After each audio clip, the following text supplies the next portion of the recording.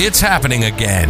Welcome to Work Cookie, a CBOC podcast. As we broadcast around the world, get bite-sized morsels and tidbits from our industrial organizational psychologists, other experts, and the latest research on the workplace to boost your organization's effectiveness. Sign up now at cboc.com. That's SEBOC.com to engage with our community, gain a sense of belonging, access our other media, and get rapid advice from our experts. Don't forget to check out our corporate, career boost, recruiter, and even student memberships at cboc.com. Hello, this is Dr. Jeremy Lookaball, workplace communication and negotiation coach, as well as industrial organizational psychology consultant. In addition to cboc.com that you just heard, you can also visit my website at turnboot.com. Also on the panel today, we have Trip Braden of Strategic Performance Partners. Trip's an executive coach, leadership team advisor, and the 2021 one of the top 30 global diversity and inclusion influencers. Today we're talking about using psych contracts in the workplace. Quite an interesting conversation. It's one of those things, you know, if you need new tires for your car and you start shopping around for tires, all of a sudden you start noticing tires on cars. So we started, this conversation came up, and people started talking about on our deep dive event here 2-3 weeks ago about psych contracts. And of course, now I see it. I am seeing it everywhere. I'm seeing it on LinkedIn. Seems to be such a hot topic there. What I'm going to do, I have a one sheet. It's an 11 or 12 point psych contract that anyone can use. I've used it in corporate many times, and many people in different departments in corporate have used this. I created it a number of years ago, and I've refined it ever since. It's nothing fancy. It's bulleted questions that people can ask when beginning either a consulting relationship or beginning a relationship with a new manager, or, I mean, really anything. Teammate to teammate, supervisor of 10 years to employee of 10 years. These really good questions. And once I figure out exactly where I'm going to put that, I'll share how everyone can get a hold of that. So Trip, I'm going to throw it over to you in just a second. And again, so I'll just do a quick, everyone, please raise your hand if you want to come up. I might go ahead and just invite some people up as well. You can use your reactions with that little megaphone down below. And what else? Be sure to follow people, of course. And you can also endorse that. One of the neat things about Deep Dive is that you can endorse others for different skills. If you've worked with them on the project, had conversations with them, etc. I think I'm going to predict here that we're going to find many different viewpoints on what a psychological contract actually is. And I think we're going to see a lot of different applications from what everyone is sharing. I'm going to reverse, and then I'll go to Trip. So I'm going to do a quick intro for the room. So I'm Dr. Jeremy Lookaball. I'm an industrial organizational psychology consultant, as many of you know, and an employee communication and negotiation coach. I will let Trip introduce himself as he comes on. Tom Bradshaw is doing a debrief. He's our IO voice and speech coach. He is doing a debrief from our last meeting. And Sarah Smith-Berry, I believe, will be on shortly if she's able to get out of her meeting on time. I would like to give a word. So we have a sponsor for this event, which is Virtual Conference Mastery, which many of you know that me, Trip, Tom, and Sharon McLean are part of. And if anyone's interested in looking at the new profit model of the remote workforce, it's the Virtual Communication Mastery page on LinkedIn, and also vcmastery.com. There's a lot of good things coming out with that. We're focusing on how do we take and provide clarity for the remote workforce and help organizations be even stronger than before with that. So Trip, I'm going to bring it over to you to begin our conversation on psychological contracts. What does a psych contract mean to you? Do you use them with clients? Do you use them initially with clients? And how else Trip, might you use them, or do you not use them at all? Over to you, Trip. Well, thanks, Jeremy, and thanks for having me today again. I would like to do something before we start the meeting, and it sounds kind of crazy, but I'd love to hear very quickly from everyone how many of you in the audience right now are using psychological contracts? Because, like I said, I don't do this all the time, so I just like to get a better feel. Please clap or do something so I can see how many people in the room are currently using these, so we can see a little bit better of where the audience is, so we can kind of gear towards what you guys want. So how many of you are currently using these kinds of contracts in what you do, either in your independent consulting or in your work? Okay. So it looks like not a lot of people are doing it, so it should be a great discussion. The other thing I would say to you is, because I've had a lot of my clients for over 30 years in some cases, one of the things is that I sometimes get a little lackadaisical with those kinds of things that I think really could probably help shore up the relationship, especially when starting with new people. When I look at a psychological contract, I typically start my engagement with something like that. I'm very actively involved in a very in-depth discussion around many times things that they're comfortable talking about. So as an executive coach and advisor and an organizational psychologist, that's part of what I will do. So the first thing I will try to do is set up the process so that I can kind of standardize it. For two reasons. And it applies both for myself, but it would apply for anybody in the room. And that's because I'm very process driven, right? So the whole idea behind this is if I have to step off of a project for a particular reason for a client, someone will have to fill in for me. And the only way they can do that effectively is they have a clear understanding of what we agree to start with. So when you think about psychological contracts and engaging in those questions and asking some good questions, I think it's a really good foundational element to what you do. But like I said, the other part of this is that many of my relationships have been lasting 30 years.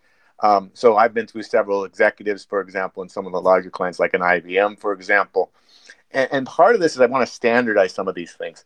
I want to give them some comfort in the fact that they know that this is a quality process that we're going through together. And they also know that we're going to feed them and share with them something that we know as an expert. Now, I was thinking about this after last week's meeting. I tend to lead in my relationships with my clients. None of my relationships all of them are peer-to-peer. And many times it will be a flipping back and forth from being peer-to-peer to mentor to peer and going both ways. So you have to think about, long description, but you have to think about where you're going with this person you're talking to and where they want to go. And part of that is critically important. One of the things Jeremy and I talk a lot about when we get together on other platforms as well is this idea of building stronger relationship with our people we work with. And I think that one of the ways of doing that is providing, especially in an uncertain time like today, certainty. So psychological contracts do that. But Jeremy, why don't you talk a little bit about what you do with it, because you have a more classic training than I do. So how do you go about doing that kind of thing to help set things up? And what does it do for you if you do it correctly? Yeah, in general. So I built mine. There's a really good book for it's called The Handbook of Organizational Consulting. It's by Robert Golembowski, GolembieWski. I have the second edition. I don't even know if there's a third. It's a 800 or 900 page book. And when I got it I don't know how expensive it is. When I got it it was 2009. And I went to buy it and it was over $300. But for some reason, I found it for $9 and I bought it right away. But I think it's a pretty expensive book. But it's Golembowski's an editor, and it's just chock full of information for all things organizational consulting. And there's a huge section there on psychological contracts. And ever since I read it, I've been using it in the field, particularly in two different ways. One, whenever I'm working with a client, so especially with CEOs, and this is, many of you have heard me say, what if I talk to your employees and I come back and the problem is you? Do you want me to be honest with you? They say yes. And I say, do you want me to be brutally honest with you? And then they look at me sideways, they hesitate. And on second number 8, they say yes, and they shake their head. So that's part of it. But it's what I've done is in this handout that I'm going to give everyone is break it down. into very manageable conversation piece and steps. And it takes about, I'll share this sheet. It takes about 45 minutes to do it. If you do go through it quickly with someone, it takes about an hour to do it. If you're going a little slower. I've had people use this, like I mentioned before, where entire teams have done it. Everyone on a CBOC team has done it. And we just simply did a Google sheet, and we tracked and we cross-did it. We made sure that we did it with everyone on the CBOC team. And it's very helpful and very effective, because what you start to understand is you start to get, I don't like the word, for some reason, I don't like the word expectations, because I think in the workplace it's used differently. My expectation of you is, I don't like that. But we're able to, in a broader sense, you line out, hey, what can I expect from you? What can you expect from me? And what are the potential awkwardnesses between us? What are some potential synergies between us? Let's, each person share one potential thing about the other person that could potentially get in the way. So it's such a great tool, because it's a road in to really critical, tough conversations, especially with your boss, and especially with a potential trouble employee, to put it in those terms. We struggle with, how many times have you been in the workplace or work with someone, and there's just this film of tension. But this kind of thing with the psych contract, it can be done at the very beginning of the relationship. It can be done in the middle of the relationship. You don't do it at the end. Well, actually, you can do it at the end, because the last question is you decide whether or not to work together. So yes, it can end up being the end of a relationship. So those are the two main reasons, working with, when I'm using and first get a client, whoever I'm working with, especially if it's one-on-one coaching. Then the other is, training coaching managers on how to roll this out for their teams. And it's such a great thing to do. I'm going to turn it over to Trip in about 60 seconds. There is, there's a form open, and this is where I'm going to post it. There's a form open called on cboc.com. Just go ahead. It doesn't cost anything. You just put you just create a login, and it's called Using Psychological Contracts. Feel free. I'm going to have that open. Trip's going to have that open. And you can, if you don't want to come up to the stage, you can always type in there, kind of think of it as a Clubhouse back channel, where we can just have informal conversation on a formal topic in that particular forum while we're doing this. And also that can live on forever as well. And what I'll do, you can post files and whatnot. So I'm going to put this up while Trip's going as a file that you guys can feel free to use. I just ask that you please don't distribute it worldwide. And over to you, Trip. Yeah, thank you. And I won't be able to get access to the forum because I'm at a remote location today. So just in case you see no comments from me, it's because I'm working off a phone today versus my iPad and another computer.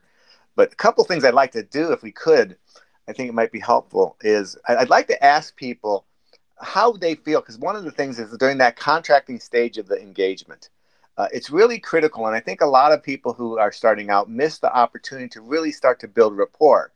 So part of this is to understand that you're going to try to and ultimately gain rapport by building trust early on in that relationship.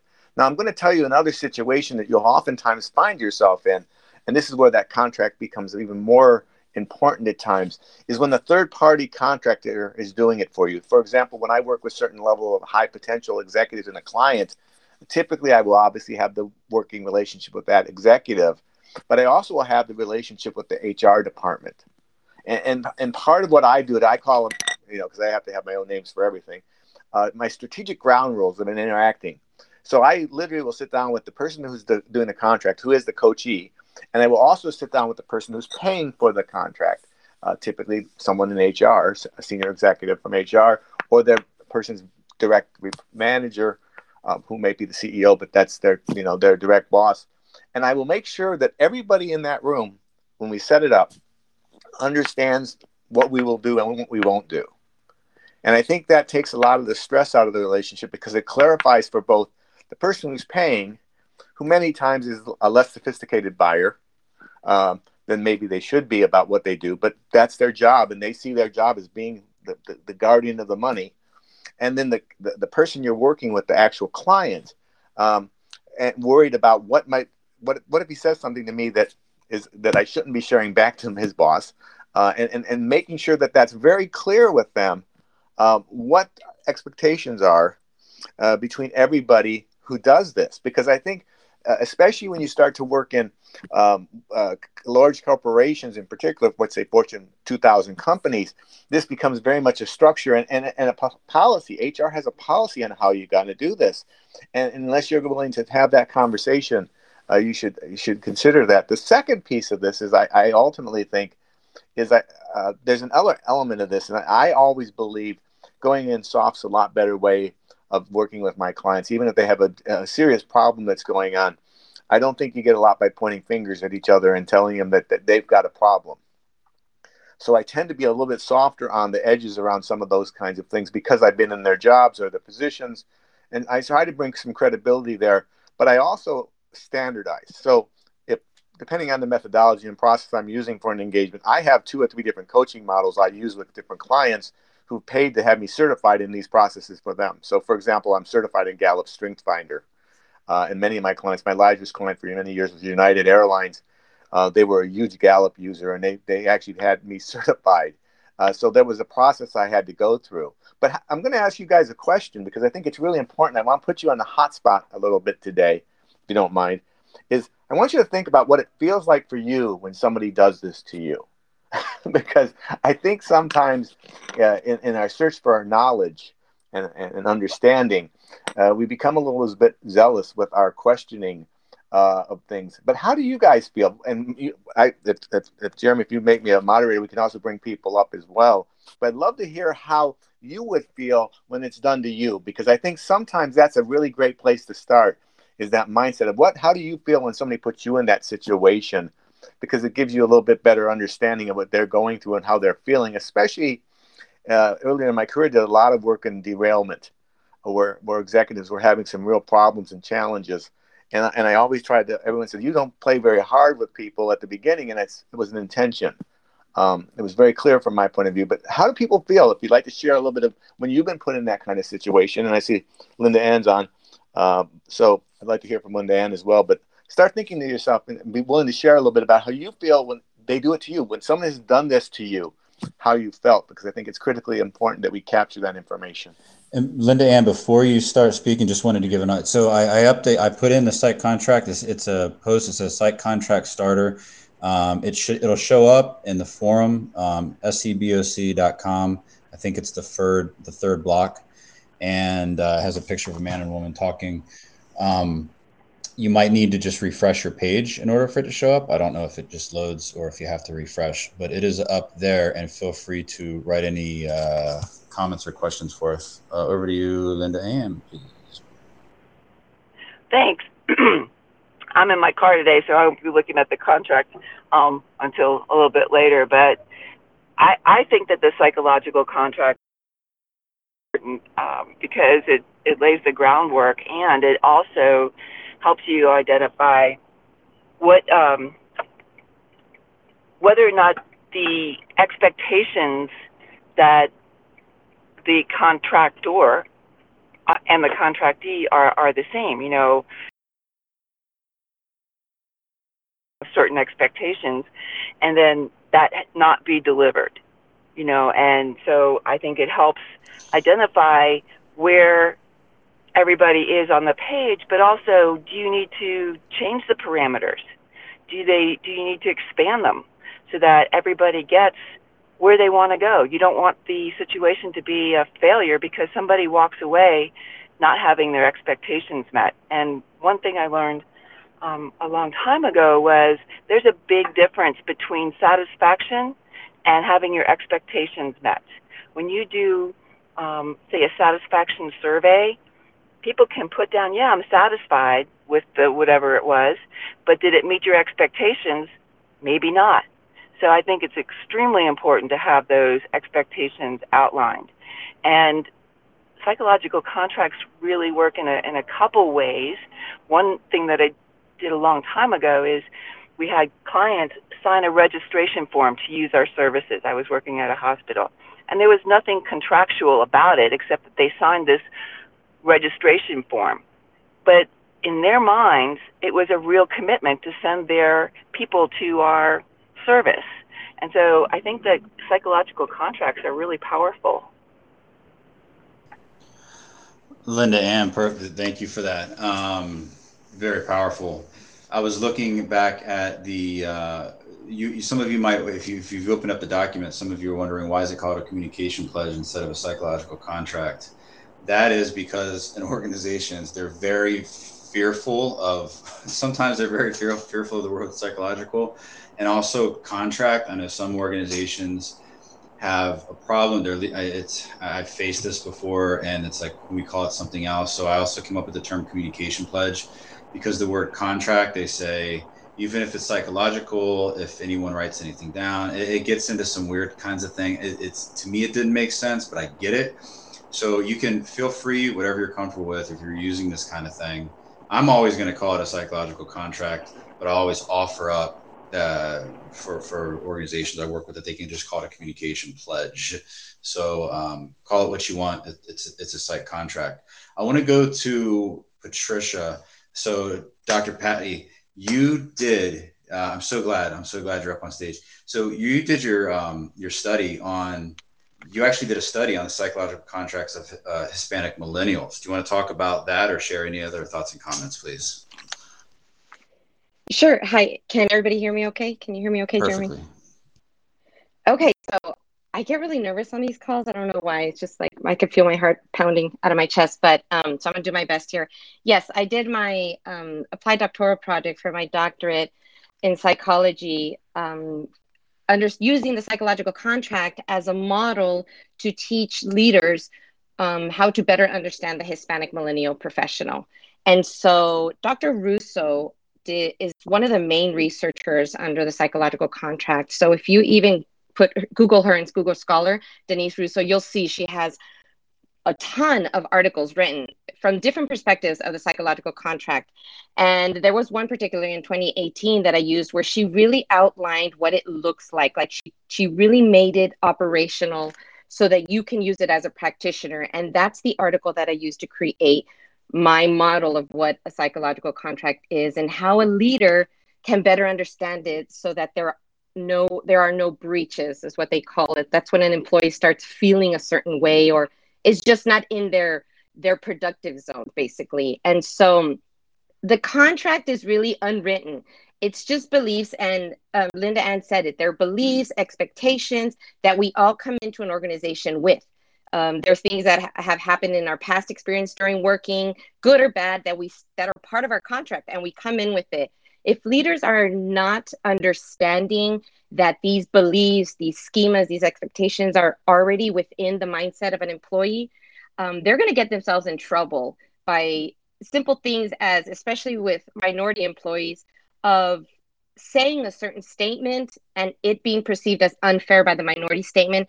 That automatically can put that employee psychological contract into disruption or into breach, is what the words that they use in research. So a leader that can understand what it looks like, how they impact it, that's a big part, is that leaders and managers, whoever, it all can be impacted, and how to keep an employee at the maintenance phase, which is what the research calls it. That's the phase where the employee is working, they're happy, they're productive, they're just rolling, and they're really producing outcome. But as soon as any sort of disruption or breach happens, that employee can go out of whack, basically. And so the leader has to know how to rapidly identify when that's happening, rapidly address it. And that's done by a lot of different ways that Tripp was talking about, just how to get to that employee right away so that that employee eventually doesn't get to the point where they want to quit. And so if you understand how the psychology of the employee is working and where it's at, and know how to pinpoint those opportunities when that contract is going down to the disturbance or breach phase, you will not lose people. And that's what my research ultimately said, that if leaders understood the Hispanic millennial, their culture, the way that their beliefs are, they will better be able to recruit and retain this type of population within their organization. So there's a lot of great stuff. I'm welcome to share my dissertation with everybody, Jeremy, and always welcome to talk more in detail about it. Dr. Patty, yeah, please, if you can, and if you're willing, you can go to the forums. You can just create a separate post and then upload. Just if you just have the file. I would personally like a signed copy of the book, because I know you have a couple of those. But yeah, you can upload that in the forum and make that available for people to take a look at. And you mentioned earlier, like when working with these site contracts, understanding what their productivity level is. And I think what you're getting at is looking at what their productivity style is. And you and I have talked. You're doing a seminar for IOs and up and coming IOs on how to become a research translator. And like our conversation last week here in both the CBOC Live event, how to be a hero with translating research for organizations. And you've also we've chatted briefly about using the Kolbe, which is a different kind of assessment, looking at this conative aspect of productivity styles and instinctual styles. So kudos. Thank you for that. Yeah, if you could put that up. Thank you. That would be excellent. Let's go to Ariana, please. Thanks.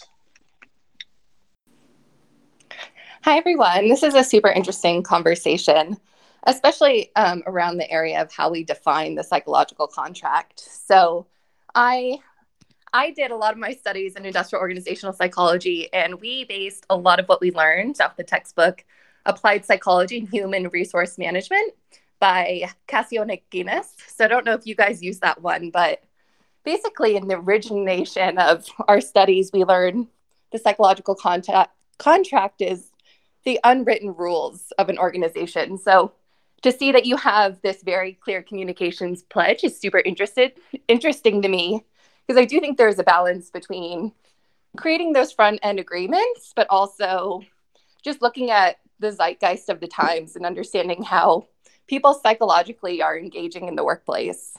And the idea that a lot of our modern day beliefs stem from the Industrial Revolution, where we worked 8-hour days and gave ourselves to an organization for a lifetime. And then kind of talking to what Patricia is saying of how it's changed nowadays. And my work is in organizational culture. So how do we build trust in organizational justice so people feel emotionally fulfilled in the workplace and stay on the basis of that rather than what it used to be, which was just lifetime employment in exchange for a paycheck. And along with that, and then I'll be done, is we've actually found at my organization that a code of conduct is ideally culture written down and helps kind of create a bridge between the psychological contract and what's unspoken, but also the written rules. So would be interested if you guys have any commentary on that as well. Ariana, thanks. I'm going to turn it over to Linda Ann in a second to add commentary to that. And also you had your hand up, so I'll let you speak on that. And you mentioned in there, how do you get employees to really be, and I think what you're getting at is that emotional attachment to the organization. And instead of, here, I'll give you my lifetime of work, and for reciprocity, I'm going to get a paycheck in return. So we're looking at these different kinds of commitment. There's another, I want to mention that for the next 4 weeks, right after this at 1:00, we have a separate series. Some of you have seen my post on really it's employee communication and negotiation in the workforce. And we have a variety of topics. One of the upcoming topics is going to be, how do you get your managers to drive employee emotional commitment to not only the organizations, but also to their particular department. So we're doing a little spin-off of what we're doing here, geared more towards very specific application in the workplace. And those are at 1 p.m. Eastern time. We've got 16, 17, 18 topics lined up to take us into, I think, the beginning of March. But if anyone has any topics that they would like for either these particular rooms that we're doing now for our IO base and how to become a world-class IO expert, IO consultant, please let us know. You can email me directly. You can send an email to hello@cboc.com. You can direct message me or Sarah or Tom on LinkedIn, or if you have topic suggestions for the employee communication piece. But what we'll do is we'll close these rooms right at 1, and then we'll pop right in to the other one. So I think that's a really important topic that Ariana, you bring up. How do we get employees how do we change it from lifetime of work just for a paycheck? Linda Ann, over to you.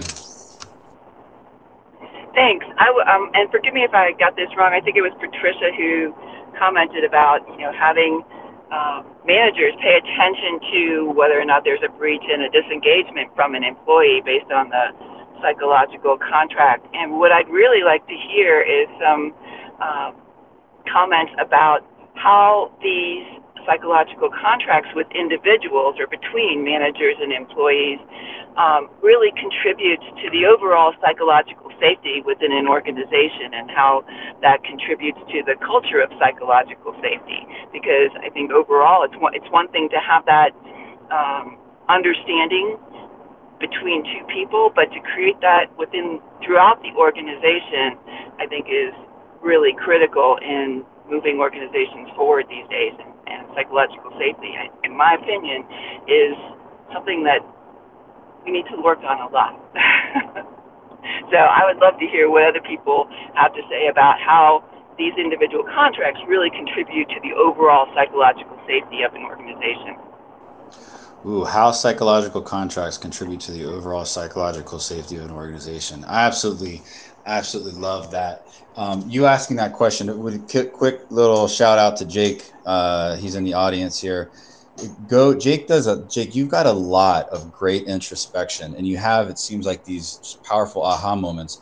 And then you do a lot of LinkedIn posts with surveys for that. And you ask very, very pertinent questions. So I want to encourage everyone, give Jake a follow here on Deep Dive, and also connect with him on LinkedIn, and also go to his post, go to his activities and to his post and contribute to those. There's usually a ton of interaction there. And Jake, maybe there's something that you want to take out of this, and any aha moments you take out and post it there. But just a shout out to Jake for the great work that you're doing in terms of continuing to build community and belonging for everyone.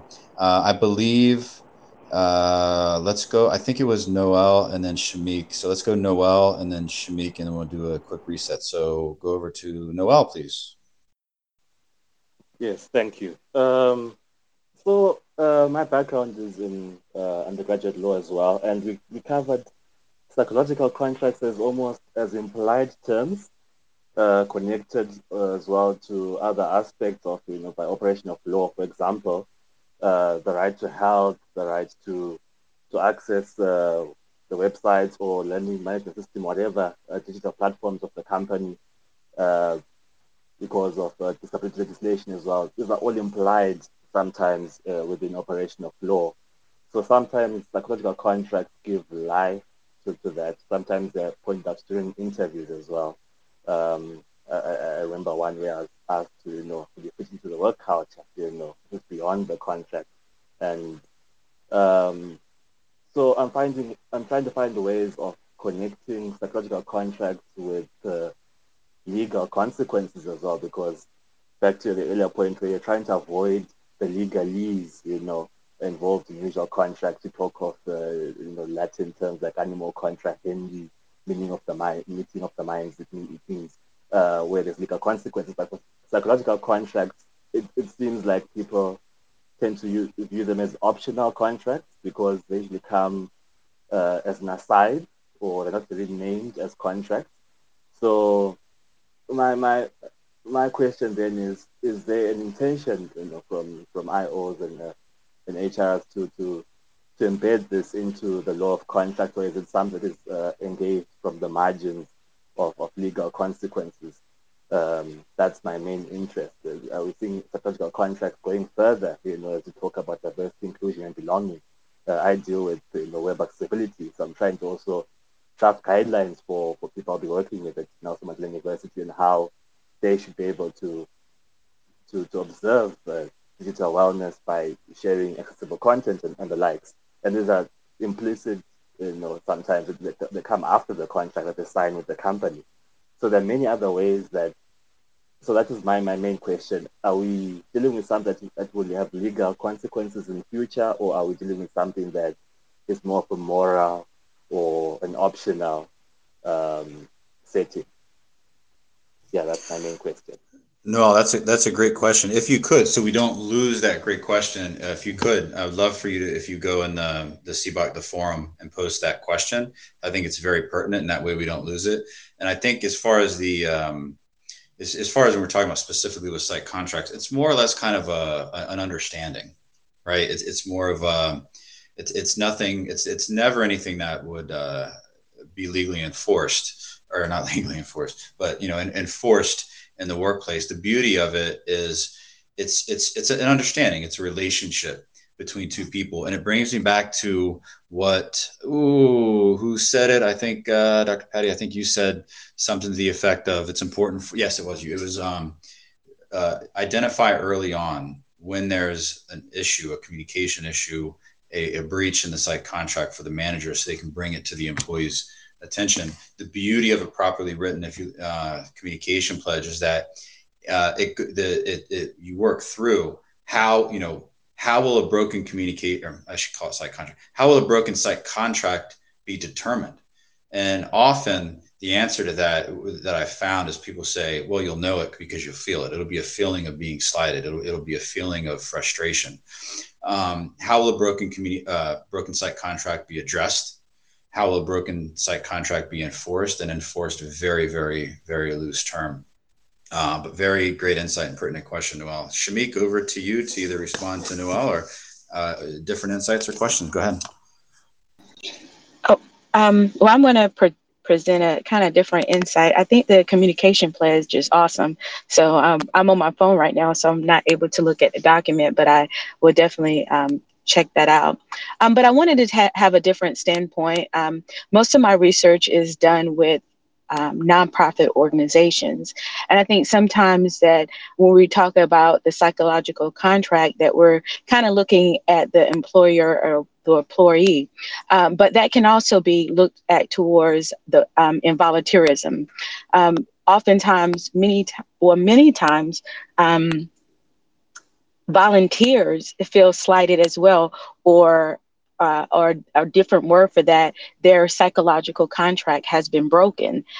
So when we're in our if we're volunteering as a manager, or we're just have volunteers walking around there, that we need to keep that in our forefront, that we can still break those contracts. And it can be something simple, that the fact that you are having a guest speaker come in and you didn't give that, and you didn't allow the volunteer to meet the guest speaker, is something just that small. So being mindful of what psychological contract is, that it is about relationship, and it's applicable in both for-profit and nonprofit organizations. That was all I had to contribute. Thank you. That was a very good. As soon as you said that, it got me thinking. That's a very powerful. When you look at the nature of site contracts, even more powerful. It should be first thing first for any volunteers. So powerful, Shamik. Thank you for sharing that. It's such a valid point. And when you look at overall what a site contract is, it might even be good when you're trying to explain the concept of a site contract. Think about what Shamik said in terms of, it's a very good tool. Start out with talking about volunteer organizations, because you start to understand that it's not a written in stone. It's an organic thing between two people, or even between a group of people, a team, and a leader of that team. It's very important because it's not this strict thing to be enforced. It's really a relationship thing. And speaking of relationships, use the site contract in your personal relationships. Use them at home with your kids, with your spouses, whatever it may be. That it's very powerful. And just sitting down for 45 minutes. They're powerful questions. What are your priorities? What's your interpersonal interaction style? When you first, I would love to hear back, anyone in the dating scene, if you were to walk through, on date number 3 with your interested other, walk through this psychological template. I would be completely tickled to see how that goes. I doubt anyone's crazy enough to try it. But if you are, please let us know. I think that would be amazing. So just a quick reminder, if your hand is up and you don't want it up on stage, go ahead and put it down. Sometimes we leave our hands up. I'm losing track. So what I'm going to do right now is I'm going to go, I think it was Dr. Patty. I think you were next. And then Dr. Patty, I want you to just throw it over to somebody else because I haven't been staring at my phone and I forget the order. So I'll turn it over to Dr. Patty for your question, comment, and then you throw it to Trip, Ariana, or Linda Ann, please. Okay, I see Trip's hand, so I'll throw it to him. To answer Linda Ann's question, and also to piggyback on what Shami said, the psychological contract is really a mindset. It's really about building perspective from whatever angle you're using it. So if it's relationship building, or if it's how to create that psychological safety in organizations or cultural change, from whatever perspective you're using it, it's about building awareness within yourself.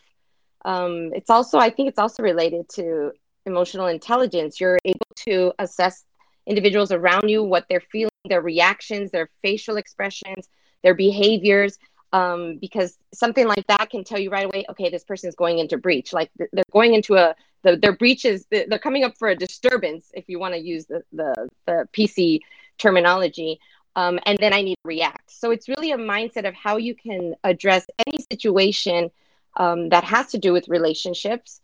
And then what to do next. Sometimes we're left with, okay, I just told that person that they can't go to training. I promised them.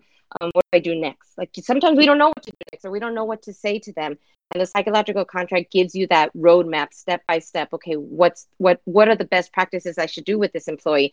Well, the research recommends you need to have velocity, meaning you need to go and speak to them right away. Do not just let them simmer in their office with anger because they're not going to a training.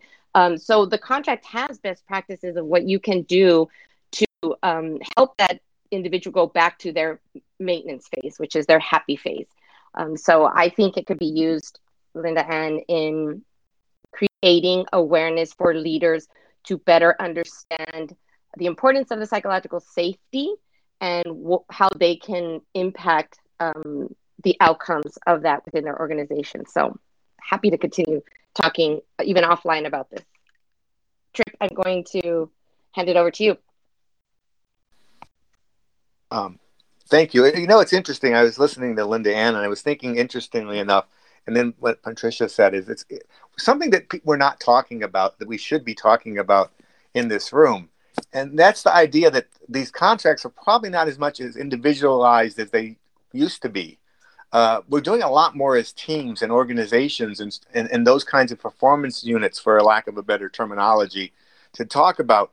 But when you start to think about the fact that interacting with your team members who has a contract with you, that you've kind of spent a lot of time investing and developing with them, and that relationship and that bond, you also have to consider that many of the people who they're going to interact with on a regular basis are not aware of this kind of a standard we've kind of put around our culture. And part of an opportunity for us to expand our influence is I do a lot of work on ensemble economies. And when you look at the culture of those things, where you have people coming in and out, movable parts, a lot of different people being involved and engaged, it might be well served as part of your partnering programs that you work with. And when you manage your programs, because a lot of your team members are virtual, you want to let them know some of these kinds of ground rules you're putting in place so everybody can have an advantage of taking advantage of it. There'd be nothing worse for somebody to come in and not know that certain things are off limits. And I think what's funny is we're very good to do it with our direct reports and our direct teams. The further out the circle we go, every level we leave that layer, every layer out we go, we lose a certain percentage of that information. The second piece I thought from Dr. Patty, I don't go by Dr. Patty, but I think the other part of that is culturally, and when we look at different diverse groups and diversity issues, these are issues that really could be worked out and before you start, meaning having these discussions, helping people better understand, helping people be more aware of these things. And then I would say to you, the other thing I'm a really big fan of, and all my clients, I always remind them, constant communications. Keep reminding and sharing these things with people so they become part of your culture, part of the fabric of this. But that fabric used to be your organization, and that was it, and maybe a few specialists. Today, you could have 90% of your team could be outsiders. I have a couple clients right now have half their team as outsiders. They've got 24 people working for them, 12 are not from their own organization. How do you manage that? How do you make sure the team dynamics stay positive? These are things, and I'm not saying I have an answer, by the way, but I would say to you, this is an opportunity for IO to excel by helping educate people to the impact this can have organizationally on the teams, on outsiders, on partners, on vendors. I just had a meeting with a vendor for one of my big clients who did a couple things that I don't think anybody on our team would do, but they were completely innocent when they did it. And I think that's the other part of this is if you want psychological safety in the workforce and the workplace, you have to realize who's in the workforce and the workplace. And I'll add a really weird twist on it, given my background, is we're also not talking just about people anymore. We're now starting to talk about AI and some of these other things that are coming along that in the next 5 years, up to 20% of your team will be technology. And how is that going to be trained? Because there is, and we've seen this consistently, prejudice in the more complex algorithms that are built to run applications. So how do we make sure to incorporate this into our culture? And that's all I have to say. Excellent. Linda Ann, I see you have your hand up. Over to you to respond to Trip or something different. Well, I don't have all I can say as far as responding to Trip is I think that taking into consideration AI and how that interfaces with the humanity of the workplace is one of the greatest challenges we have facing us. And we need to start addressing it now so it becomes part of an integrated part of our culture. The other thing that I wanted to just address was in the way that it sounds to me is some of these psychological contracts sound like it's, manager to employee. And in my mind, it needs to be a very fluid two-way street where employees feel comfortable addressing things with managers when the manager breaches that psychological contract. And that kind of goes to the image in my mind of someone who says, well, I have an open door policy. Well, it doesn't mean anything if nobody wants to go through the open door, So I think that it's really important that if we're going to have a psychological contract with a team or an individual, that it needs to be a really comfortable, clear environment for it to go both ways in a very fluid manner. That's my 2 cents on the topic. Comfortable, clear environment so that it makes sense for both. I'm paraphrasing there. That's really important. The key with these is people should be during the psychological contract process while you're going through it. It should provide insight and aha moments. Yes, and make is the last thing is in any communication is you keep other people from becoming defensive.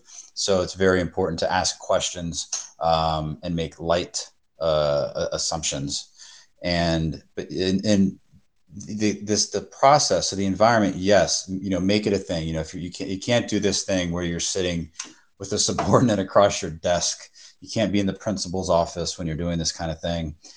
Sit. Put the person at a 45 degree on your like if you're sitting at 6 o'clock, have the person sitting either at your 3 or your 9, right? You don't want someone right across from you.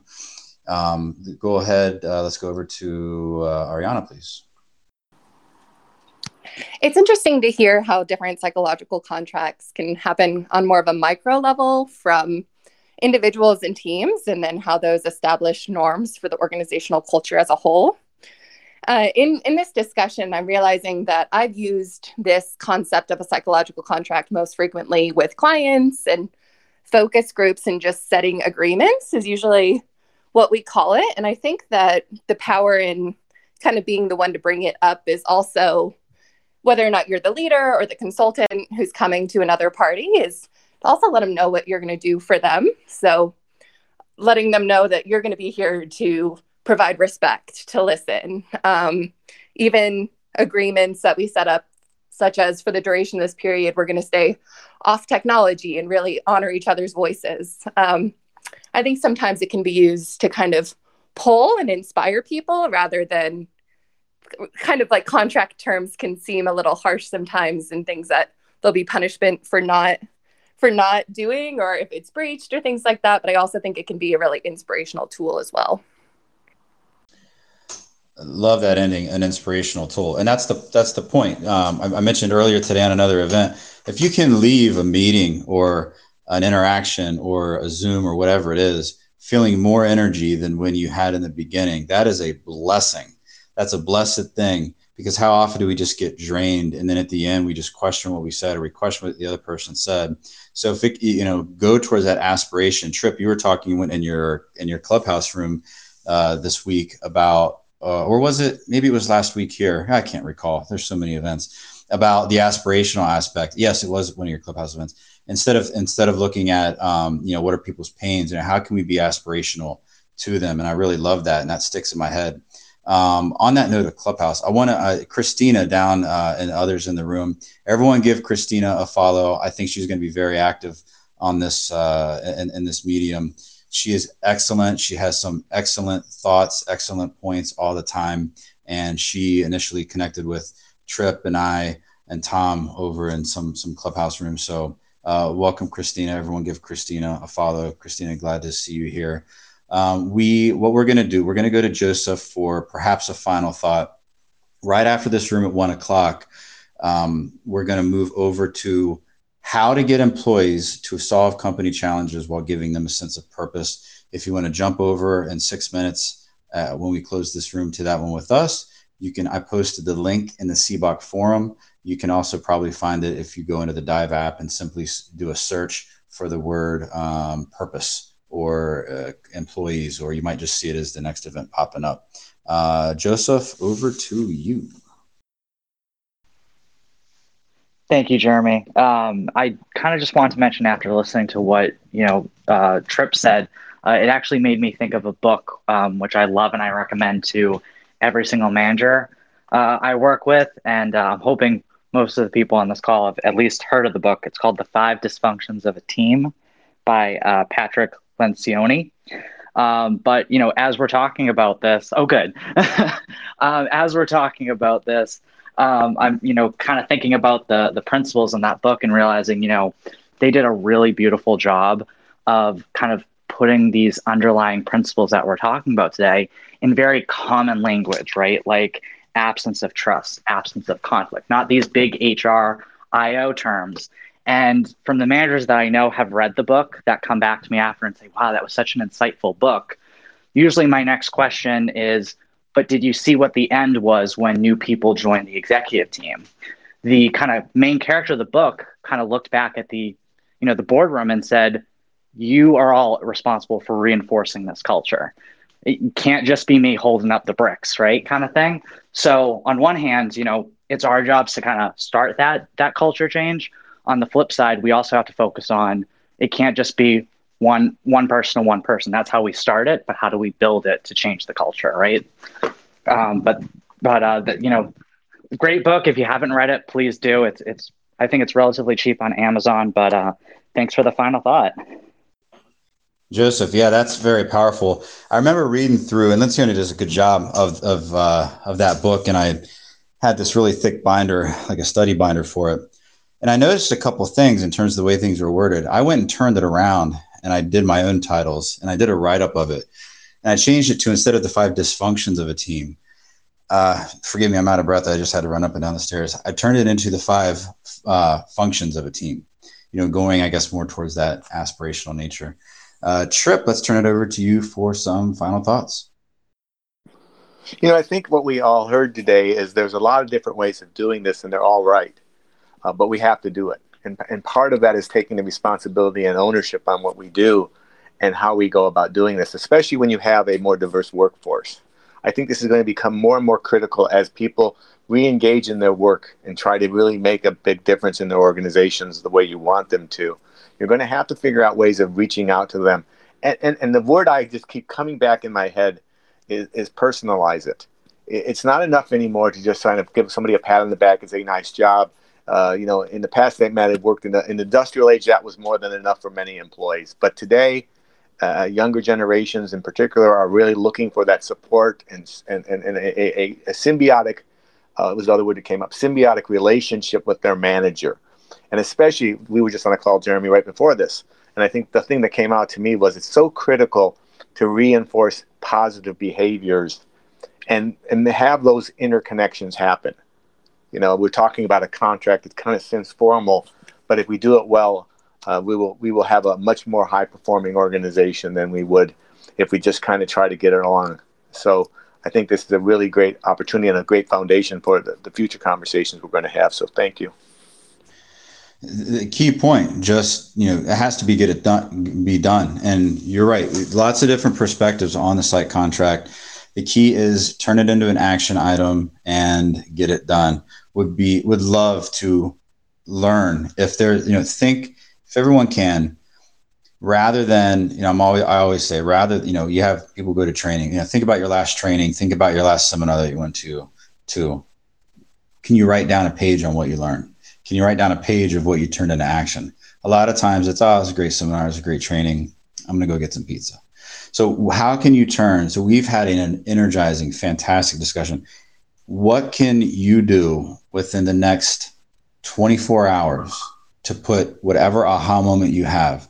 What's a single bulleted action item that you can either share with someone else to do and help me coach them through it, or that you can do? Maybe it's enacting, maybe it's bringing it to your leadership, the idea of a psychological contract or communication pledge. Maybe there's a manager that's struggling. Maybe there's a dispute between two teammates.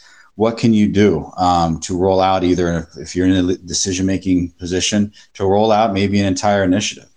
The fruit and the synergies that can be gained from simply having a 45-minute conversation and working through this verbal psychological contract can be absolutely amazing for everything from productivity, you name it.